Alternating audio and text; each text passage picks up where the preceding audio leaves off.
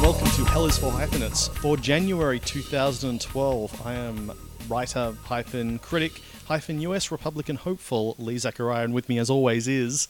Hello there, I'm writer-director- unworthy Academy Award nominee Paul Anthony Nelson, and with us this month is... Hello, I am critic-dilettante- lover-dreamer-me, Richard Gray from therealbits.com.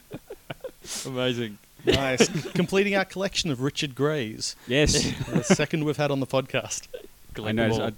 I'm a bit disappointed on the second Richard Gray to be on, but that's fine. I haven't made a film yet. So it's all right. yeah, We'll find a third one and make you feel better. Complete the trilogy. Yeah.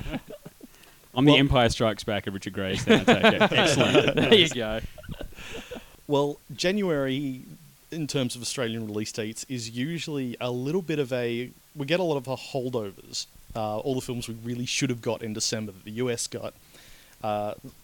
Weirdly, the complete opposite to America, where January is a dumping ground. Yeah. And here it's usually the best stuff, because it's all the Oscar stuff we should have gotten last month. Strange. This is the month where even a 3D kids film set in a train station is directed by Martin Scorsese. That's how good our January is. What did you guys think of Hugo? Yeah, I really love this film. It didn't make me cry, like it seemed to have made everybody else cry. But I love how perverse it is, and what a giant Trojan horse it is. Because it starts off as this kind of Harry Potter-esque, or this sort of, but with Scorsese's visual gymnastics and using 3D wonderfully. I think it's the film that finally convinced me that, okay, given the time and the place, 3D has a real use. Yeah, so it starts off as this kind of Harry Potter-esque family film and then becomes something you're not quite sure about. And I remember actively wondering halfway through the film, once we start introducing certain characters, and there was a time I was actively wondering, who is this movie for? And then once the final act kicks in, it becomes incredibly clear who it's for. On one level, it's for cinephiles over the age of 20. And on the other hand, this is where the Trojan Horse stealth bomber stuff comes in, is that Scorsese uses all of the 21st century filmmaking tools du jour of 3D, of digital shooting, to essentially educate kids on silent film and on film preservation and why we shouldn't forget the past. And to have one of the world's leading film preservation advocates basically preach from a pulpit is kind of a gospel I can get behind. That's a lot of how I felt about it as well. The idea of celebrating the past whilst using such futuristic tools was just so subversive. I loved it. What do you think, Richard? Yeah, well, look, like Paul, there was nothing about the campaign for this film that attracted me in the slightest, except for the fact that Martin Scorsese was attached to it. And the trailer looks like this really ridiculous kids' film that sort of emphasises Sacha Baron Cohen's character. And that worried me, particularly in the first 20 minutes of the film. And I'm watching this thing thinking, okay, where's this brilliant film people have been talking about? And then it drops. And suddenly the reason why people love it becomes obvious. But I think it's more than that. I think it's just so beautiful. I mean, it's such a beautifully shot film. It's such a lovingly made film. And it's clearly made by someone who knows his way around a camera. Yeah. You know, who's made one or two films before that we may be familiar with.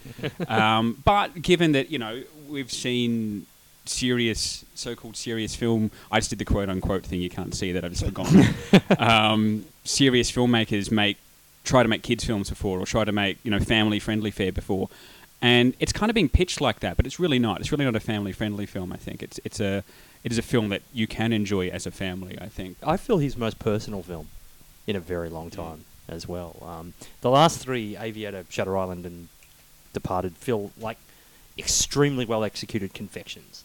Whereas this feels like it's coming from somewhere in Marty's heart, and that's amazing for him at 65 or 70 or however old he is. Probably should have researched that to still care so much. I'm surprised you don't know. You don't know. I know, right? Should we make up an age now and just slipping. decide on it? I'm slipping badly. Someone else who has an age, I don't know what it is, but Alexander Payne, who made The Descendants. God, I'm really enjoying these segues. The Descendants, Alexander Payne's latest after he did... what was his last one? Sideways. Which was a hell of a long time ago. Was that his last film? It was. I know, it's hard to believe, right? He's gone off and done a bit of television. He's done a few other things since, but his last feature was Sideways. Wow. Descendants is one of those ones where The people who love it, I keep wanting to argue with when they tell me they love it. The people who hate it, I keep wanting to argue with. I think I'm right in the middle of this. I'm right on the fence with it. I like it. I appreciate parts of it, but there's so much that narration can be great. I think there are examples of great narration in history. I think the reason there are so few examples of great narration is that it's something very hard to get right, and it's used as the most awkward, ham-fisted crutch in this, and it goes for about 15 minutes, and then never used again, which is quite amateurish for, I think, a filmmaker who's usually so on point. Look, I agree with you. The narration kind of sort of puts you off from the start, and it is, as you say, a really incredibly difficult thing to do, and maybe Clooney's not the person to pull it off, and it could be the writing as well. It did feel clumsy, but for me, because I think the rest of the film works so well for me, it is one of those movies that kind of washes over you. Which is sort of appropriate given its island setting. And it is, I think the people who hate it don't like the pacing. They find it too slow, or they find it a little too consciously indie, I guess, to use I think they object to the characters. I've heard a lot of complaints about the characters. Yeah. And the thing, actually, the thing that I found about the characters, when I started watching the film, I really did hate the characters. I particularly disliked Shailene Woodley's character and the character of Sid. They're both particularly obnoxious at the start of it, and there's a point where they both turn into these really heartfelt characters, really real human beings, and I think that's really difficult to achieve in a film, particularly in the abbreviated format of cinema. This is based on a book, of course, and to me, the more I reflect on the film, it becomes something a bit more special, and I actually think it's one of Clooney's best performances to date as well, because he's not as centre stage as he is in another film. It is a character piece. It is an ensemble piece. I think the obnoxious character thing is quite deliberate, and I think the clue to that is that Matthew Lillard is in the film. And you don't cast Matthew Lillard in a film unless you want to challenge your audience's expectations of liking characters. Another indie film with... this was a Waiting for another crap segue. This is a good segue, but you've ruined it now by pointing it out. Come on. All right. This is Load up. Go on. another indie film with characters that a lot of people have objected to because they're unlikable, but now I feel self-conscious, so I'm just going to say young adult. Can I just say that was a good segue, sir? Thank you. Yeah. Thank you, Richard. It's okay. You can stay. Yeah, Young Adult, which is another film written by Diablo Cody and directed by Jason Reitman. Team Juno. Team Juno, that's it. Which has a lot of detractors. I've discovered recently. Young Adult's release has sort of brought a lot of negative opinions of Juno out of the woodwork, which I hadn't heard when the film itself came out. Really? Yeah. I've heard so many people that hate the movie for reasons that mystify me. I might be one of them. Oh. You hated Juno. I hated Juno. So what did you think of Young Adult? I quite like Young Adult. Really? Yeah. and I think it's for all the reasons that I hated Juno, is that Juno was so consciously, or was very self-conscious, and it was that, Diablo Cody trying to replicate this voice, but in Young Adult, she's almost mocking herself when she made Juno. It's kind of like it's like the character in Young Adult is kind of like maybe her headspace where she was maybe when she wrote Juno, because the character actually sits there and listens to kids speak and quickly writes it down, and then just apes that for her books. And I kind of got the feeling that's exactly what Diablo Cody was doing back when she wrote Juno. I like that. That's a nice take on it. Yeah. I do agree that there are a lot of indie films that really go out of their way to, fill their films with, or fill themselves with self-consciously quirky characters, just because they're in that sort of what's become a genre of indie films. What I really like about Young Adult is that every character has a purpose, not just narrative, but thematic purpose. And it's, from that point of view, it's like a really, really tight film. And I like that they're showing this character without being incredibly judgmental of her for not having the typical Hollywood white picket fence lifestyle, or B, celebrating her for being a jerk. So, Girl with the Dragon Tattoo. It's Swedish, right? Noomi Rapace. And that's absolutely the one. Yeah, I dug it. Thought it was great. Yeah, have you seen the David Fincher one? They Fincher remade made it. one? They remade it. Remade it? And you won't believe what they changed. Nothing. Yeah. No. To be fair, they are speaking English in this one Yeah. And I like the way that's explained in no way whatsoever. with And accents. accents, yeah, slight accents. And then when they go to London, they're still talking. If they'd never gone to London, I could have got away. They could have got away with Isn't it set in Sweden? Yeah. Like Yeah. in this as well? Yeah. It's just... Yeah, okay. It's baffling, as is for me why anyone would want to make this film. I'm not engaged. I haven't read the book. I'm not engaged by the original film. I don't find the story or the characters interesting. This film is, I think, slightly better directed than the original, but it just does not do it for me. There's another one where I didn't like the original terribly, and I know that's a bit of a travesty. I should have done a check before I picked up a microphone what the situation is with language on this podcast. Can you bleep it out? No, we have it all. Let Let it all hang. Excellent. there. You have an Go explicit nuts. rating on iTunes. Just Excellent. fucking swear. Thank you. I'm bleeping it that. wasn't going to be bad, but so I thought I'd just check because I thought the original movies were no more than Midsummer Murders with tits. And You can't say Midsummer Murders on this podcast. We'll have to bleep that. I knew that was going to be a problem. The problem I always had with the film was with the source material, and I didn't particularly like the story. I don't think Rooney Mara is anywhere on the same level as Nemi Rapace. I think that she was the one thing I thought was awesome about the original films. Then again, Mikael Nyqvist, I hope I'm pronouncing that correctly, is about as charismatic as a flattened cod. And I did enjoy Daniel Craig immensely compared to that. I mean, he was in Mission Impossible recently, and I thought it was the most Loved him in that too. uninteresting. He played one of the Villain. rubber masks that they rip off, didn't he? Yeah. exactly. There's a lot of those. But that strong opinion aside, I actually really thought there was a lot to love about the new girl with the dragon tattoo. Except I still have the same problems I had with the original one, which I don't. I'm not that engaged with the story to start with, but visually amazing, and that opening sequence, yes, is brilliant, and sort of harks back to his music video days, really. Yeah. So Yep. The other end of the spy movie spectrum, not that it's really a spy movie, but Daniel Craig was in it, and I said Bond before, so I'm going to go with that. Tinker Tailor Soldier Spy, the adaptation of both the TV series and the movie. No, not the movie, the book. The written movie. there was a book, yeah. The movie in word form. Mm. I can save this, let me try. This was not what I was expecting at all, I gotta say, this film. It was, I was expecting slow and deliberate, and this was about 10 times slower and more deliberate than I was expecting. I'm glad you said that. Because I was like, really? I have to say, the first half hour, I struggled to stay awake. There were so many details and characters and code names and not saying what you mean, and was struggling to keep track. Maybe I was tired, but this film is not letting me in, and frankly, I'm just finding it all a bit chilly. But then it isn't chilly. Then it starts, because its theme begins emerging. It's a story about fundamental betrayal. Once we start drilling to that and to the heart of Gary Oldman's wounded character, then the film began to hook me. And by the end, I thought it was quite a nice job. Its level of detail and its languor, the pacing, it takes some real getting used to. Look, I'll preface by saying that I loved it. I think it's actually, I listed it as one of my favourite films last year. And two things I want to say about this. One was that the director, Thomas Alfredson, said that he wanted the movie to look like the colour of an old man's foreskin. I believe is the Right. quote. I like to imagine, and I've used this gag before in other places, but I like to imagine that he had like this colour swatch book, and he was going up and comparing it, going, yeah, not foreskin anymore. But This war should be a little more wrinkly.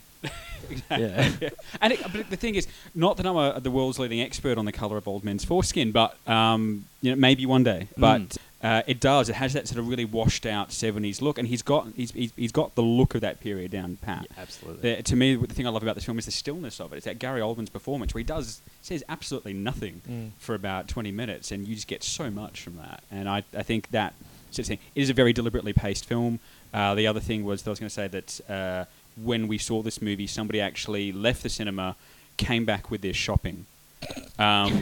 So that's the kind of film it is for some people. But I think if you're willing to invest time in it and willing to concentrate, it's very rare that you're asked to do that in a movie Yeah. anymore. it's such a rewarding film.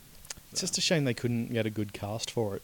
Yeah, that's I know. true. Just It's these a bit unknown disappointing. British actors. Yeah. Yes, yes. Muppets movie. Or No, just The the Muppets. Muppets, because the Muppet movie is a different movie. Maybe, yeah. So now I've not yet seen the Muppets. I know the gasp falls over the crowd. I am looking forward to seeing it though. But Rich is quite the Muppets aficionado. Just a little bit. In the movie, there is a character named Walter who is a Muppet. Doesn't quite realise it yet, which is one of the best gags in the film. But I am Walter, I think, because I've seen this film 3 times at the cinema, a luxury I rarely afford myself Wow. these days. But I love everything about this film. I love the songs. I love the comedy. I love the I could gush for hours on this film. You could do a special on this film, and I can talk about it for hours. I just think it's a pure joy, and I think any criticism, we were talking about this before the show, and any criticism you have of the film is negated by the fact that it doesn't matter. It's the Muppets, and it's got Mickey Rooney in it, for God's sake. Oh, they dug You Mick. know, they dug Mickey Dug Mick Rooney up. out. He's in it for about 3 seconds, but it's Mickey Rooney, and you've got to give props to any movie that can use him in it. Jason Segel's great. Everything about it's fantastic with the real stars of the Muppets, and it reminds you of why you loved it as a kid. I think. So there. What's that thing, isn't it? I It's liked a it. film made by people who grew up loving the Muppets rather than people who grew up making the Muppets. I didn't like any of the trailers for the Muppets. All the ads, the whole campaign just made me think this is... And all the praise that was coming out of the US for it at early screenings, I just thought, no, I know I'm going to be a dissenting voice. I can just feel it in my bones, and I don't like these trailers. And no, I'm not going to be won over. So it's really nice being proved completely wrong when you see everything in context and go, wow, this is fantastic. I love this film. And you're right, because I have criticisms of the film, and even as I'm thinking of them, they are kind of negated. It's like, for all the stakes they talk about in the film, there's really nothing at stake. You never feel like anything's at stake. And it's resolved in a very perfunctory way, and you don't care, because it's all about... The Muppets are all about putting on a variety show, and this feels perfectly right, that variety shows always end, all the sketches always end with something bizarre and left field, and the film sort of ends that way as well. Yeah. And you go, yep, that's perfect, love it. I'm just going to give a quick shout out to Weekend, the film that everyone is going nuts for, and it's one of those films where I hear everyone talking about it in glowing 5-star terms, and I'm the guy talking about it in glowing 4.5-star terms. And I think, compared to the rest of you, I don't like it, and yet it's my favourite film of the year so far. Wow, So- people are loving it that much. Yeah, people are going nuts for it, and I can totally see why. It's a really simple, effective love story. The leads are amazing. It's just 2 guys who meet at the start of a weekend, and it's, as you can tell, the weekend they have together, and it manages to avoid every cliche you would think it would go for. Yeah, really, really beautiful film. So it's a sort of the before sunrise, yeah. I was but thinking. after, A little before bit. sunset kind of. Before model. Monday, yeah. Yeah. Before work. Yeah. Brilliant. Well, that sounds like a horror movie. But then, of course, Clint Eastwood churns out films about one a year now, and we feel And oddly... speaking of gay love affairs, Gay Love Fest. Oh, damn it. That should have been do you want my another segue. run at that? No. I feel like everyone would know, even if I cut it out. The biopic I'm not sure we needed about J. Edgar Hoover. Was anyone clamouring for this film, really? Doesn't it just feel like they had some scenes left over from The Aviator and then just edited them together? And I'll just say I'll just say that I really wanted this film just to be a dissenting voice. Yeah, I wasn't looking forward to it or anything. I saw it, but you saw it. but That's the most I, positive thing I've heard about this film so far. I saw it. Richard Gray, the real bits. That's the thing about J. Edgar. It's like it's not the movie that's going to get people going, yeah, let's go see J. Edgar. No one's going to say that. But then you get there and it's like, yeah, just saw J. Edgar. It was pretty good. But it wasn't great. It wasn't bad. But it was that comfortable middle. It's that movie that's impossible to review because it's neither good nor bad. It's just... It's Yeah. solid. I do still think that acknowledging that you've seen it is overselling it a little bit. Yeah, I'll give it a crack. I wanted to see a movie about J. Edgar. This could have been just any repressed gay man. It completely glosses over every other aspect of his life. His dubious methods, his extreme paranoia, his missions of destruction towards any activist or left-wing group for many, many decades. The fact that presidents were scared of him because he had something on all of them. Like, there's one scene where he hands Bobby Kennedy a vial. And why must Clint Eastwood persist with Jeffrey Donovan? He's fucking terrible. Stop casting him. He's awful in Changeling. He's awful in this. His Boston accent is just atrocious. Who did he play? He was Bobby Kennedy. Maybe He's he the had. dude from Burn Notice. He's awful. Maybe he's got something on Eastwood. Maybe. Yeah. Donkey He's got the file. Just slides that file to Eastwood every time. You go, you will be casting me.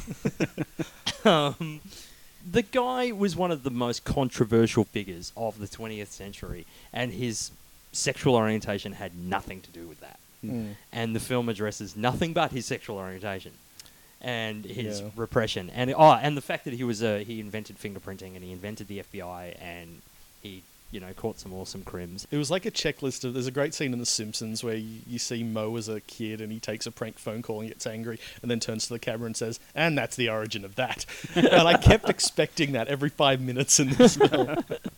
I just wanted Leo to turn to camera. And what's with the bizarre makeup? Like, the funny thing is, like, Naomi Watts' makeup is extremely good. Like, she looked like an older Naomi Watts, even to the pigmentation of the eyes. Then Armie Hammer looks like he wandered off the set of Trash Humpers. I was going to say, I don't know where I heard this, but it was the end of Raiders of the Lost Ark was Armie Hammer. right after the post-arc Makeup opening. at one point. Yeah, his didn't work. I thought DiCaprio's looked fine. He was somewhere in the middle. Because he's never going to age anyway, so we just figure that's what he'll probably look like if he did age. Yeah. So I think With a little plasticine jowls going on. Yeah, I just thought this film could have been a lot more of an actual biopic and not so myopic. Nice. Now that's opposed to quote they'll never use but should.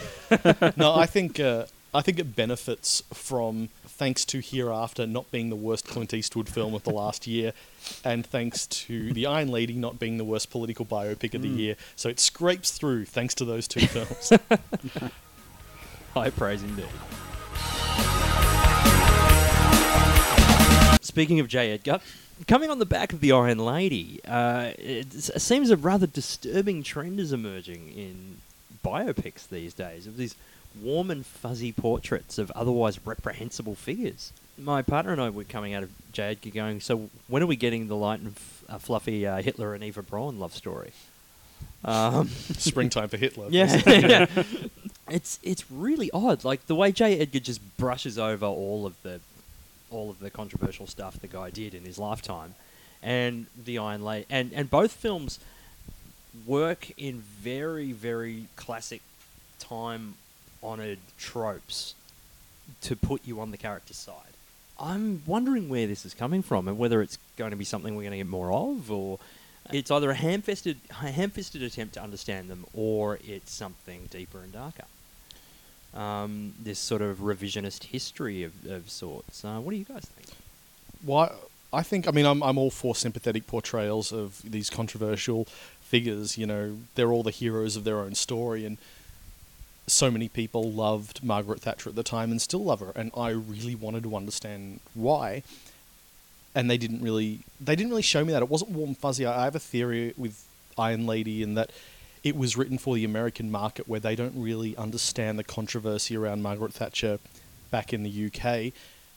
And so it's written as it's hard for a woman in a man's world type film, which is something I think they think American audiences will respond to.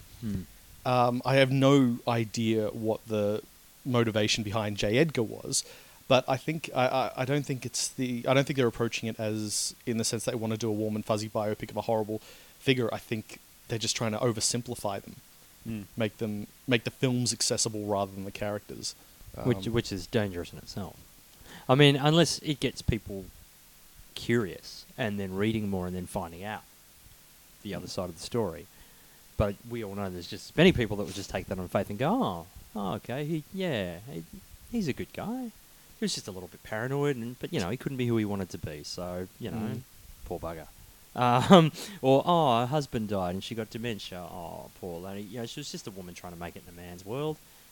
We know really the realities basic. of both situations are very different. Yeah. Yeah, look, I think you hit the nail on the head with the oversimplification. I mean, that's going to happen. When in the case of Hoover, you've condensing 50 years with the Bureau down to just over 2 hours. So you're going to have to. It is kind of like a greatest hits of Hoover, in a way. But it leaves out all the bad hits. It leaves out all the bad hits, sure. And it's the same is true of Margaret Thatcher. It's kind of like, oh, and there were some riots in the background as well. Thatcher, to me, was a worse crime because with Iron Lady, it starts off, as you said, with her already demented, seeing her dead husband, and it puts you on that foot immediately, puts you on the foot that we have to be sympathetic to this woman.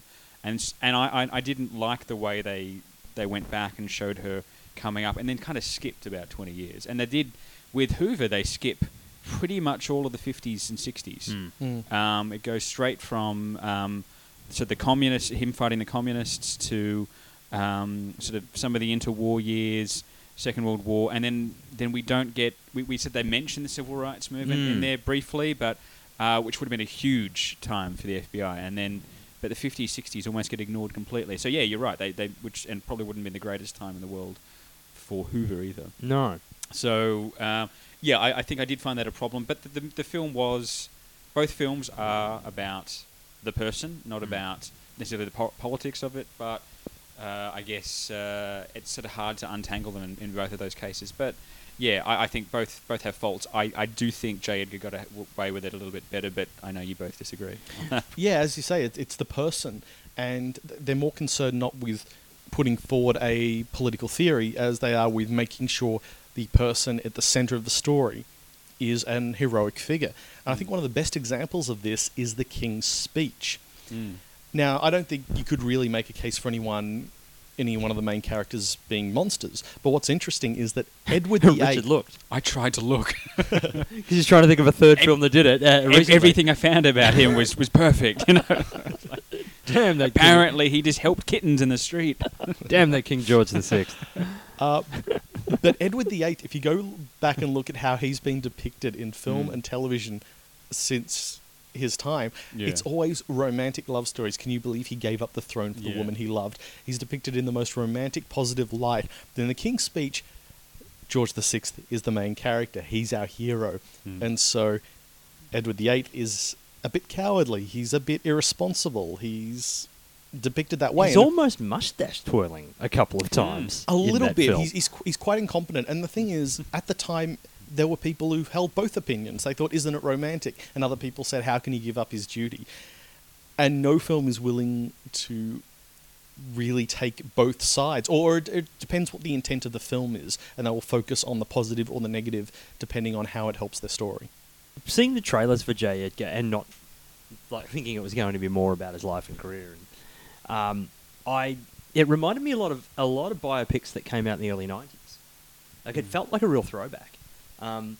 And there were films in the early 90s like Malcolm X and Hoffa, and they were really, really good at showing those both sides. That they are the heroes of their own stories, but we see that Malcolm X, telling people to kill the white devil, it's like you can't let something like that just go. But I feel like today, a film like J. Edgar or Iron Lady would. Part of it could be trying to stay politically neutral and, as you say, focus on the person. But I think films used to be a lot better at still staying neutral, but it's being a bit more rigorous in showing us both sides and allowing the audience to make their own decision and not railroading them into sympathy. And that's what these two films do. And it just seems a little bit... I don't know if there's anything about the world right now that's making us want to trust these people more or look at... One of the things I was going to say is like conservative politicians is the case. You don't see these sorts of films being made about really left-wing politicians as much, and when they are, they're kind of like, the Bill Clinton movie was Primary Colours in a way, and that wasn't, they had to kind of say it wasn't Bill Clinton, Yeah, because they showed him as being quite flawed. And then more recently, Ides of March is about a Democrat, and he's quite flawed as well. But then you go back to, say, to late 90s Nixon, Oliver Stone's Nixon.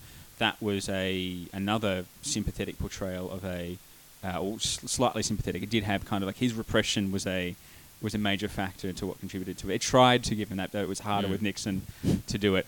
Interesting fact, just completely off the topic, the name Richard declined dramatically in the United States following Richard Nixon's presidency. So I was lucky to end up with that name. Yeah. I did not know that. There you go. What about That was- Millhouse? Was that used a lot? Went up only in animated TV series. Right. Now, Mr. Gray, please tell us, whom have you picked for your... Hellas for Hyphenates, Filmmaker of the Month. Oh, I didn't expect that little bumper there. I've picked Uwe Boll. No, I've picked... Cool, I finally get to talk about Rampage. Yeah, I picked Sergio Leone because I wasn't allowed to pick that other filmmaker, and you'd already done Woody Allen. Awesome. So yeah, Sergio and I go way back. Yeah, look, I mean, I've loved westerns forever. I've loved gangster films forever, and he's made both of them perfectly, I think. I guess we just go through film by film. Is that the case? We generally go chronologically. It's kind of hard with him because he had a lot of uncredited film. I'm not really sure what role he had on a lot of those films. I like to just stick to the credited stuff because we know he directed it from beginning to end. Yep. But that ghost-directed stuff, you never know. Like, a lot of times it's somebody fell sick during production and we don't know what stage of production. Yeah. And then he came in and finished it. Other times he started it and then got off the project. Other times he was producing and basically jumped in to steer the ship. So his first official directed film is Colossus of Rhodes in That's right. 61. I should point out that he was an assistant director on little films like The Bicycle Thieves, Quo Vadis, and Ben-Hur before that. So you may have heard of some of those. Never heard of any films. of those. They sound insignificant. Look, Colossus of Rhodes is his first film. First credited director. You know, most people start with something, maybe a little indie film, or they might try and work their way out. He starts with a giant sword and sandal bit. Yep. That's what I love. This dude has never made a film that's not an epic. Exactly. And It's like it's even got Rory Calhoun in it, on his hind legs. And it's his only film without composer Ennio Morricone, which I think is interesting. Right. It's an interesting film. I mean, it's very much of its time. It's early 60s sword and sandal stuff, but it's actually really well made, and it's kind of completely different to all of his other stuff because it's not a Western. And there's not the deep focus. There's not the huge those depth shots of aren't in field there. and But he really understands what makes that genre tick. I mean, a lot of those, as much fun as sword and sandal films are, some of them are fun, but tedious. This one's really quite good. I've got to say, it takes a while getting going. It's a little slow to start, but once it starts hitting its stride, it's actually a lot of fun. Like, by the end, I was really enjoying it. Yeah. And the set design is something to see. It's amazing, yeah. Even the special effects. I mean, you've got the Colossus of Rhodes in the background the whole time, and it looks like it should be there. I'm pretty sure they built it. Yeah, they did. They built a Yeah. 50-foot high Colossus. And I would not be surprised. And then I think they built another half Colossus for the scenes where they're crawling out of his ear and fighting on his arm. Like, there's some startling stuff It's in it. amazing. It's not his best film by any stretch of the imagination. And, and like I said, I think the first half's a bit of a bore. But once and I like the fact that it's got such a dull, kind of a leading character who's a great warrior, but also kind of dull-witted and easily manipulated and really vain. And I thought the Rory Calhoun character was kind of great. So then there's a little film that he made after that, which a few people have heard of, called A Fistful of Dollars. He just went ahead and invented a genre. He did. And the thing is, invented a genre. He just, not the Western, because they had been making but those for a while. spaghetti Western. The spaghetti I Western. should say, sorry, he invented a sub-genre. Yeah, there you go. Can you edit sub into all of those things? Sure. Yeah? Cool. I'll sub-edit it in. Yeah. Yes, please nice. And, I mean, this wasn't released in the late 60s, till about 67 in the States, but it came out in 64 in its native Italy, and it was a huge deal there, and then it made Eastwood into a star when it finally did come out. So by the time we get to The Good, the Bad, and the Ugly, which we'll talk about in a minute, Eastwood was calling a lot more shots with his career by that stage. But at this point, no one really knew what it was going to do. It's based loosely on Akira Kurosawa's Yojimbo. Of course, I say loosely in as much as Akira Kurosawa's people sued them. Successfully sued them. Even though Dashiell Hammond's estate didn't sue anyone. Well, for it's anything. based on Red it's Harvest. all as Red well. Harvest. Yeah. So it's to me. There's a lot of people are going to debate the Dollars trilogy endlessly, which is the best, which is the worst. To me, this is my favourite. Because I love the opening scenes. Everything you need to know about that character is summed up in the opening scenes when he comes in and sort of does the whole, I don't think it's nice you talking about my horse that way. Yeah. You know, that whole sequence is just brilliantly executed. And it could just be because I love, Kurosawa as well. Yeah. And it's got, everything that would define his next 5 films, or 3 or 4 films is in there. The extreme close-ups, the lengthy long shots, the extension of time, taking shootouts long past they should have finished. Those sorts of things. The music, of course, by Ennio Morricone, which where that fabulous collaboration started. It's all there, and it's all kind of fully formed in that film already, and it got better as it went along. But it's already there. I do feel like I'm missing a bit in not seeing it in the context of the year it came out or the years it came out, because there was a lot of that close up of somebody firing a gun, close up of someone getting hit, and Leone showed somebody firing and getting hit in the same frame, and it was really observational. It really put you in the middle of the action, and I feel like we're a bit more used to that now. I'd love to go back to the 60s and watch it. The shock of that. Yeah. I'm much more of a fan of Yojimbo, I have to say. Something about Kurosawa's elegance, and I think Leone's storytelling gets more elegant as it goes on. Like, I think once we start getting into a fist for a few dollars more, that the style is definitely evolving. And the stories and got more complex as well. For a few dollars more, came out the following year, and it teams Eastwood up with Lee Van Cleef as a pair of bounty hunters on the trail of El Indio, who's played by Gian Maria Volonte. Thank you for pronouncing that for me. Interestingly enough, Klaus Kinski is a secondary villain in that. Yes. So it's nice to see him. Every time I watch it, I forget he's in there, and I go, "Oh my God, Klaus Kinski!" What the hell?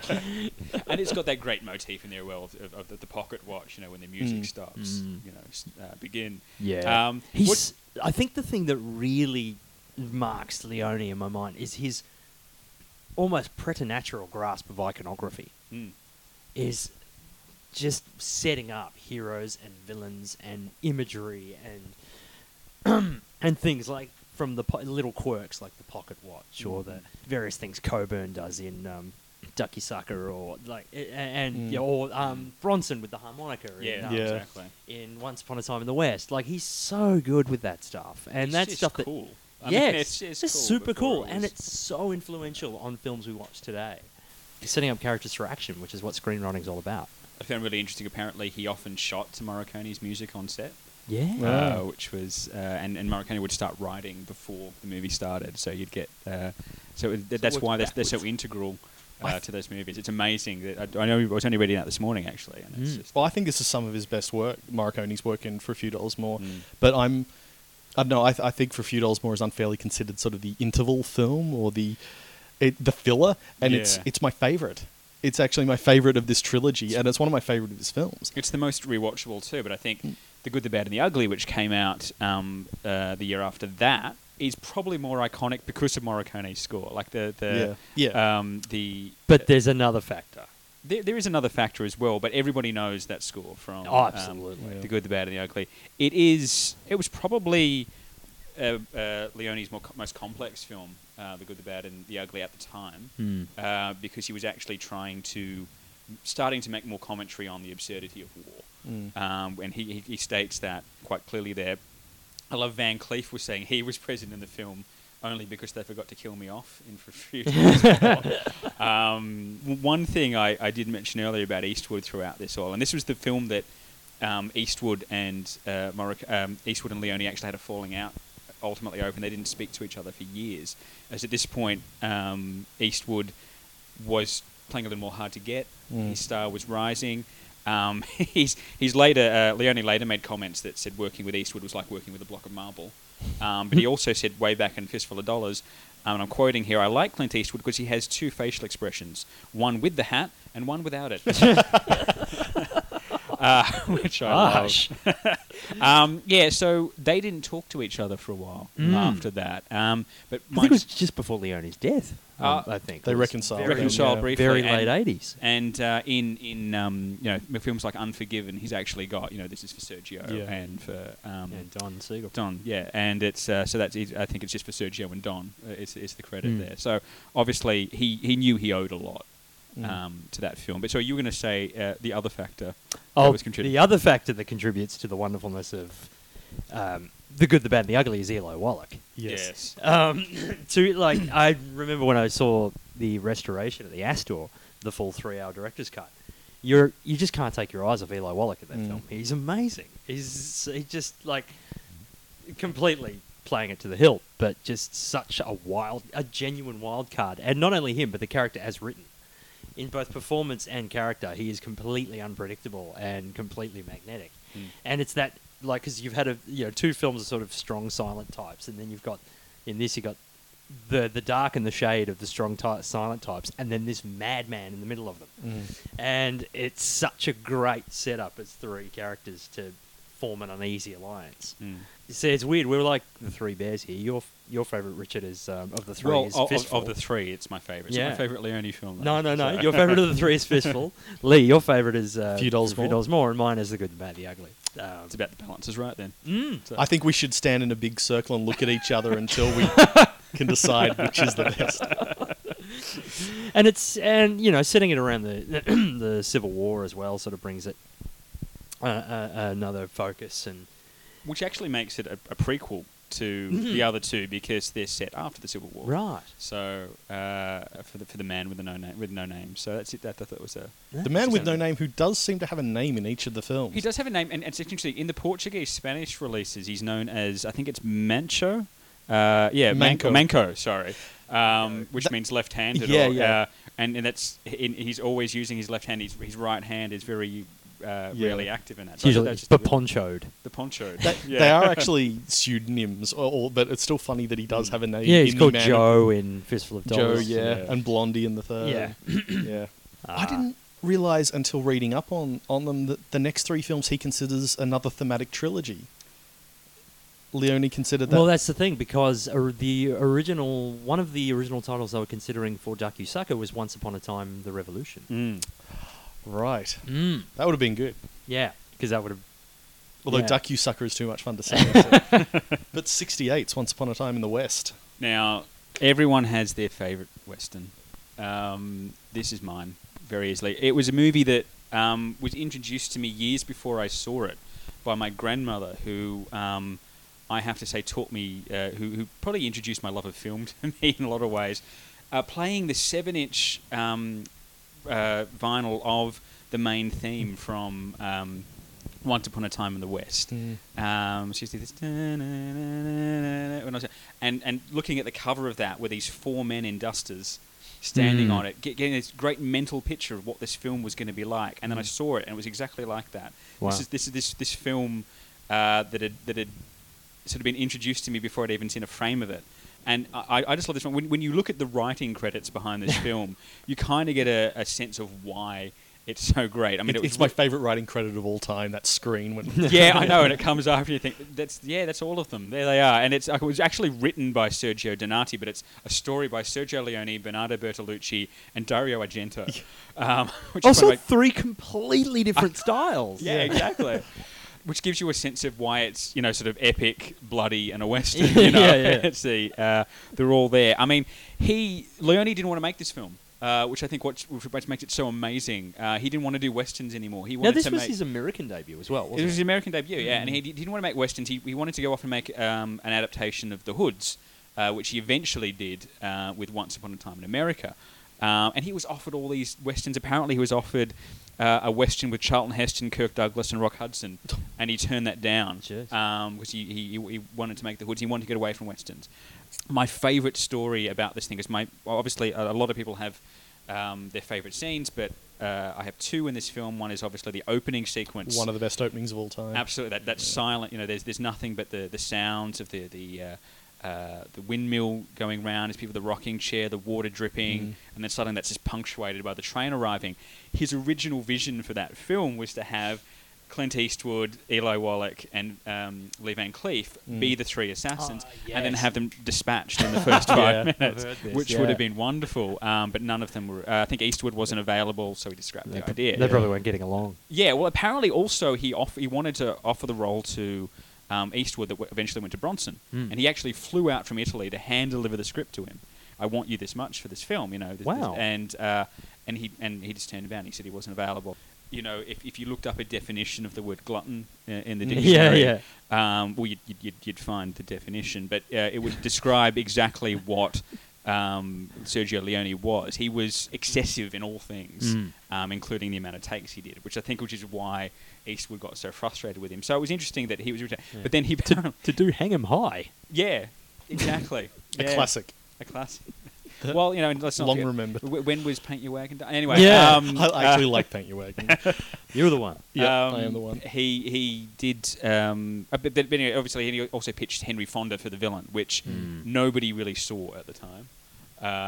And apparently he pitched it and said, like, Fonda turned it down. He said, we pan upwards. We hear some gunshots. We see the legs of this man. We see his duster coat. We see him standing there. We see the gunshots fired. We see children running away, screaming. We see Henry Fonda. And it's like, and he said it kind of sold him. And also apparently Eli Wallach had a lot to do with it. He said, look, you're going to have so much fun with this guy. Yeah. And so that's where that movie came out. To Wow. me, there's different lengths of this film around. I think most of them are around the 160-minute mark now is the one you get.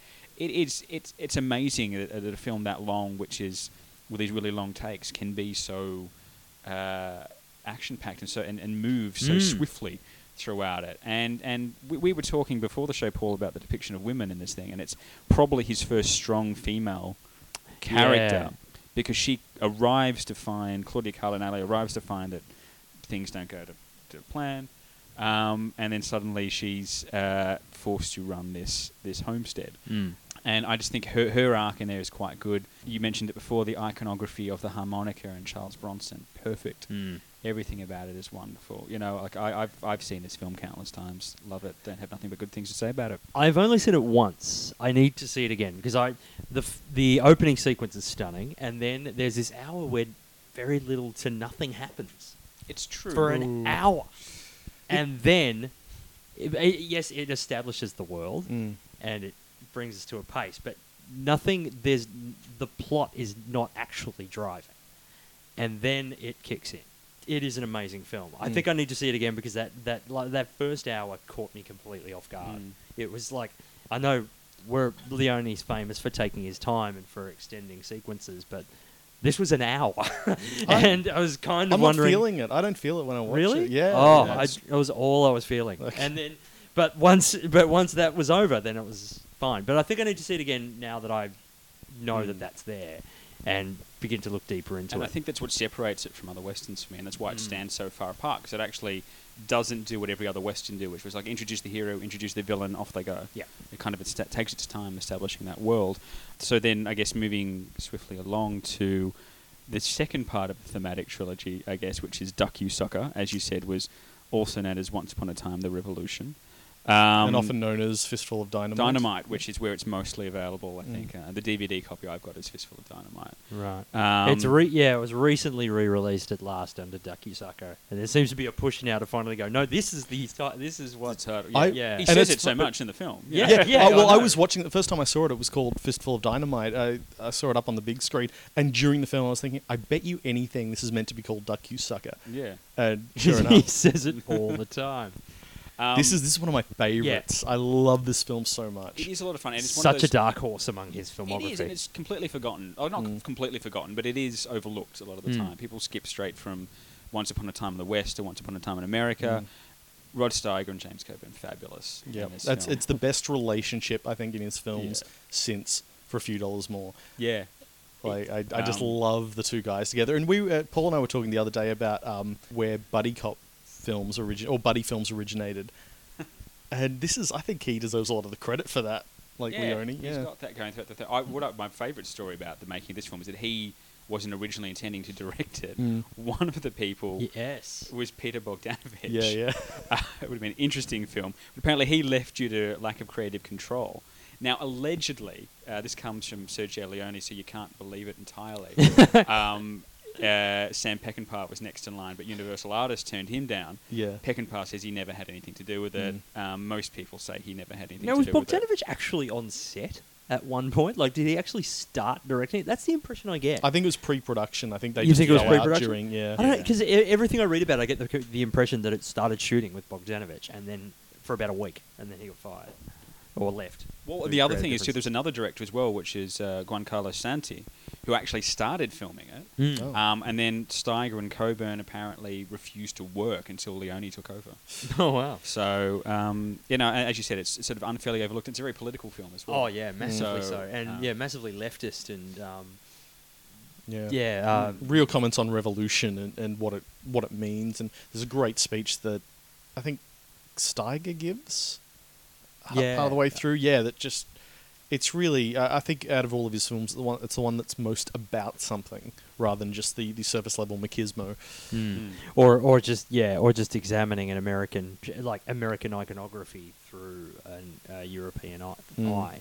Mm. Like it's like his films are sort of critical examinations of the Western and of the gangster film, and he's kind of taking them and like he gets the clean cut Western and puts it almost into the real world. Yeah. He suddenly makes it hot and sweaty and dusty and dirty and gross. And there's always those great shots. One of the things that always occurs to me with Sergio Leone films is those shots of somebody close up shoveling beans into their mouth. Yeah. Yeah. You know, it's like... Well, there's that great sequence at the start of Dakyusaka when he's in the carriage and all the people are kind of talking and making insults about him, and there's just these this rapid fire set of shots of people eating and beans and all sorts of things. Yeah, it's exactly right. It's always the bad people who are eating. And and his films usually work as those sort of deconstructions, and I think that's his usual theme. But this one here, he goes deeper and wears a lot of his political affiliations on his sleeve. Also has the greatest, most unsympathetic introduction to a lead character I think I've seen in a film. Yeah. We first see him, he's urinating on a tree, then he robs a train, then he rapes a woman who's on the train. This is a theme we'll come to when we talk about his X film as well. Yeah. I can't tell if his films are misogynistic or their comments on misogyny. I think it's somewhere in between. I really wanted to I be the think one to get so. onto that point. You beat me to it. Oh, sorry. Yeah, women really cop it in the neck in Mm. Leone films. If And they're not lucky. just the neck, exception- yes. Yeah. Yes. Yeah, with the possible exception of Once Upon a Time in the West. But yeah, the last couple of his films, a little bit rapey. Yeah. A little bit, yeah. Well, there were two films in between Dakyusaka and Once Upon a Time in America, not technically His. directed by his. He co-directed them, apparently. Yeah, So there he's a credited producer, uncredited co-director. Director. And again, I get the feeling, seeing they were his productions, he kind of stepped in and went, "This isn't going the way it should. Yeah. I'm going to finish it." And so Dakyusaka is his last credited Western. But you've got My Name Is Nobody and A Genius, Two Partner and a Dupe in between. And they're kind of parodies. So it's just interesting. And Henry Fonda is in. And Henry Fonda's in one. one of them. And it's kind of like he almost said, I think at the time, like, we're not, if someone's going to parody the genre, it should be us. Yeah. So We invented that's the where they thing. came out of. But they're kind of easily overlooked because it's not till, so from 1971 all the way till 1984 was his next film as director. But of course, the film is over 4 hours long. And it was a lifelong labour of love for him. It was a film he always wanted to make, at least as far back as 1968, when he was trying to apparently turn down The Godfather. Yeah. Because he had this movie in mind that he always wanted to make. And it's a very different gangster film to every other gangster film as well. Not least of which because it's taking its perspective from the Jewish gang to the early 20th century. So it was a film that he wanted to make for the longest time. Didn't have the rights to it apparently until the late 1970s because Harry Gray, who was the guy that wrote the book, didn't give them up easily. But apparently he was a huge fan of the westerns that he made. So that's kind of where that all came from. It's... You say it was a lifetime labour of love to make. It felt a little like a lifetime labour of love to watch it. No, A it really great is. film, but yeah, God, that long cut is long. I watched it the other day. I was actually surprised at how expediently it seemed to move. I was shocked, yeah. Maybe I'm a sucker for this kind of stuff, but I was watching it thinking, as long as this is taking, I still want to see the extra 45 minutes that Leone says is essential to telling the story. Essential. Yeah, that's what he said. He said Because it's 229 minutes. But the studio weren't happy with it because the 229-minute cut showed at Cannes and it got a standing ovation. And then Warner Brothers grabbed it and were convinced an audience wouldn't go for it. So they cut it from 229 minutes to 139 minutes. Now, what do you get cutting 90 minutes out of a film? And we haven't been able to see the full version until recently. Although Australia used to have the full version out on VHS. Yeah, I remember when it came The out. It was on two two-disc tapes. cover, Yeah, yes. The 2 disc, the 2-tape. You remember before discs? Yeah. Those things. No, I remember that. That was how I first saw it. Yeah. Was as those 2 tapes, and it was Had the wraparound cover with De Niro and Woods firing guns exactly out the window. And I yeah. remember it well because I just broken my collarbone playing musical chairs. Story for another day. But look, it's one of those films that you can feel how much love he put into it, and it's got a really dreamlike quality to it as well. Does. And there's almost that ambiguity to the ending as well. How much is an opium dream, and how much really happened. has really happened, and it's certainly with some of the ambiguity around the fate of the characters as well. I do like that a director who is so well known for making spaghetti westerns has this career that's bookended by Swords and Sandals at one end and American Gangster film at the other. Yeah. Well, he was going to do the siege on Leningrad. Yes, true. That was going to be right. his next thing, It's and gonna he be wanted. Once Upon a Time in Russia, as it was sometimes. Yeah. He wanted to hire De Niro to play a photojournalist who's caught up in the middle of the Russian Revolution, and he had acquired, he'd assembled through various financiers. This is in 1989, a $100 million budget for Leningrad, Jeez. and then his health failed him in Had a heart attack in, when was it? 1989. Yeah, age 60. And I don't think you can really overstate just how much his, as we say, grasp on iconography and his visual style has influenced generations of filmmakers. I mean, you could just count. I mean, Tarantino's the obvious one, but then Rodriguez, Guy Ritchie. I think other directors like Michael Mann and like so many. It's just, and in some ways, it's such painstaking control. So funny, we were talking about Tarkovsky the other month. I always feel like Sergio Leone is almost the Tarkovsky of action, or Tarkovsky of genre. Like he's such a just. Even from Colossus of Rhodes, even though it's not shot anything like his other films, he still has this incredible command of the widescreen frame, and having things happen. Like there are court scenes where there's something going on everywhere. There's detail everywhere, and everything is so incredibly precise with his films. I can't imagine they were easy to make. But yeah, he's a towering figure in cinema. I'd like to explore the misogyny thing further. I'm not sure, as with you, Lee, I'm not sure whether it's just a comment on the harsh times of the Old West and of of gangsters and the effects they had on the women at the time, or whether they were just kind of plot points. Yeah. And it's kind of hard to get around that latter thing when there is that extended rape sequence. Which is really tough to watch. Is it a tough watch? I mean, again, it's one of those things you can almost say, well, it's a comment. Possibly the one blind spot in a great career, but You could spend hours talking about that point, though.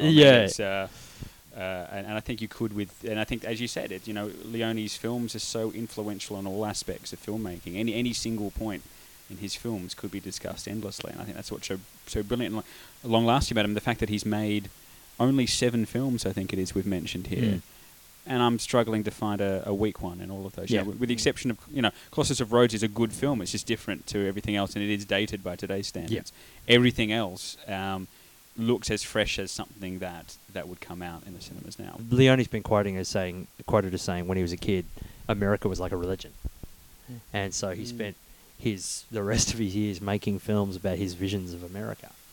Whether it be, the Old West, whether it be the New York gangsters, prohibition and organized crime, or not so far away in Mexico and the Mexican Revolution.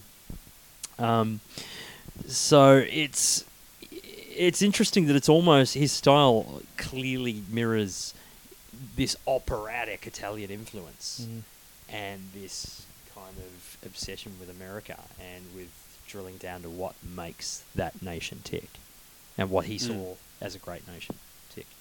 Yeah, it's fascinating stuff. Fantastic being able to talk about Leone. Thank you very much, Richard. No worries. Pleasure. And we'll see the rest of you next month. Keep watching stuff.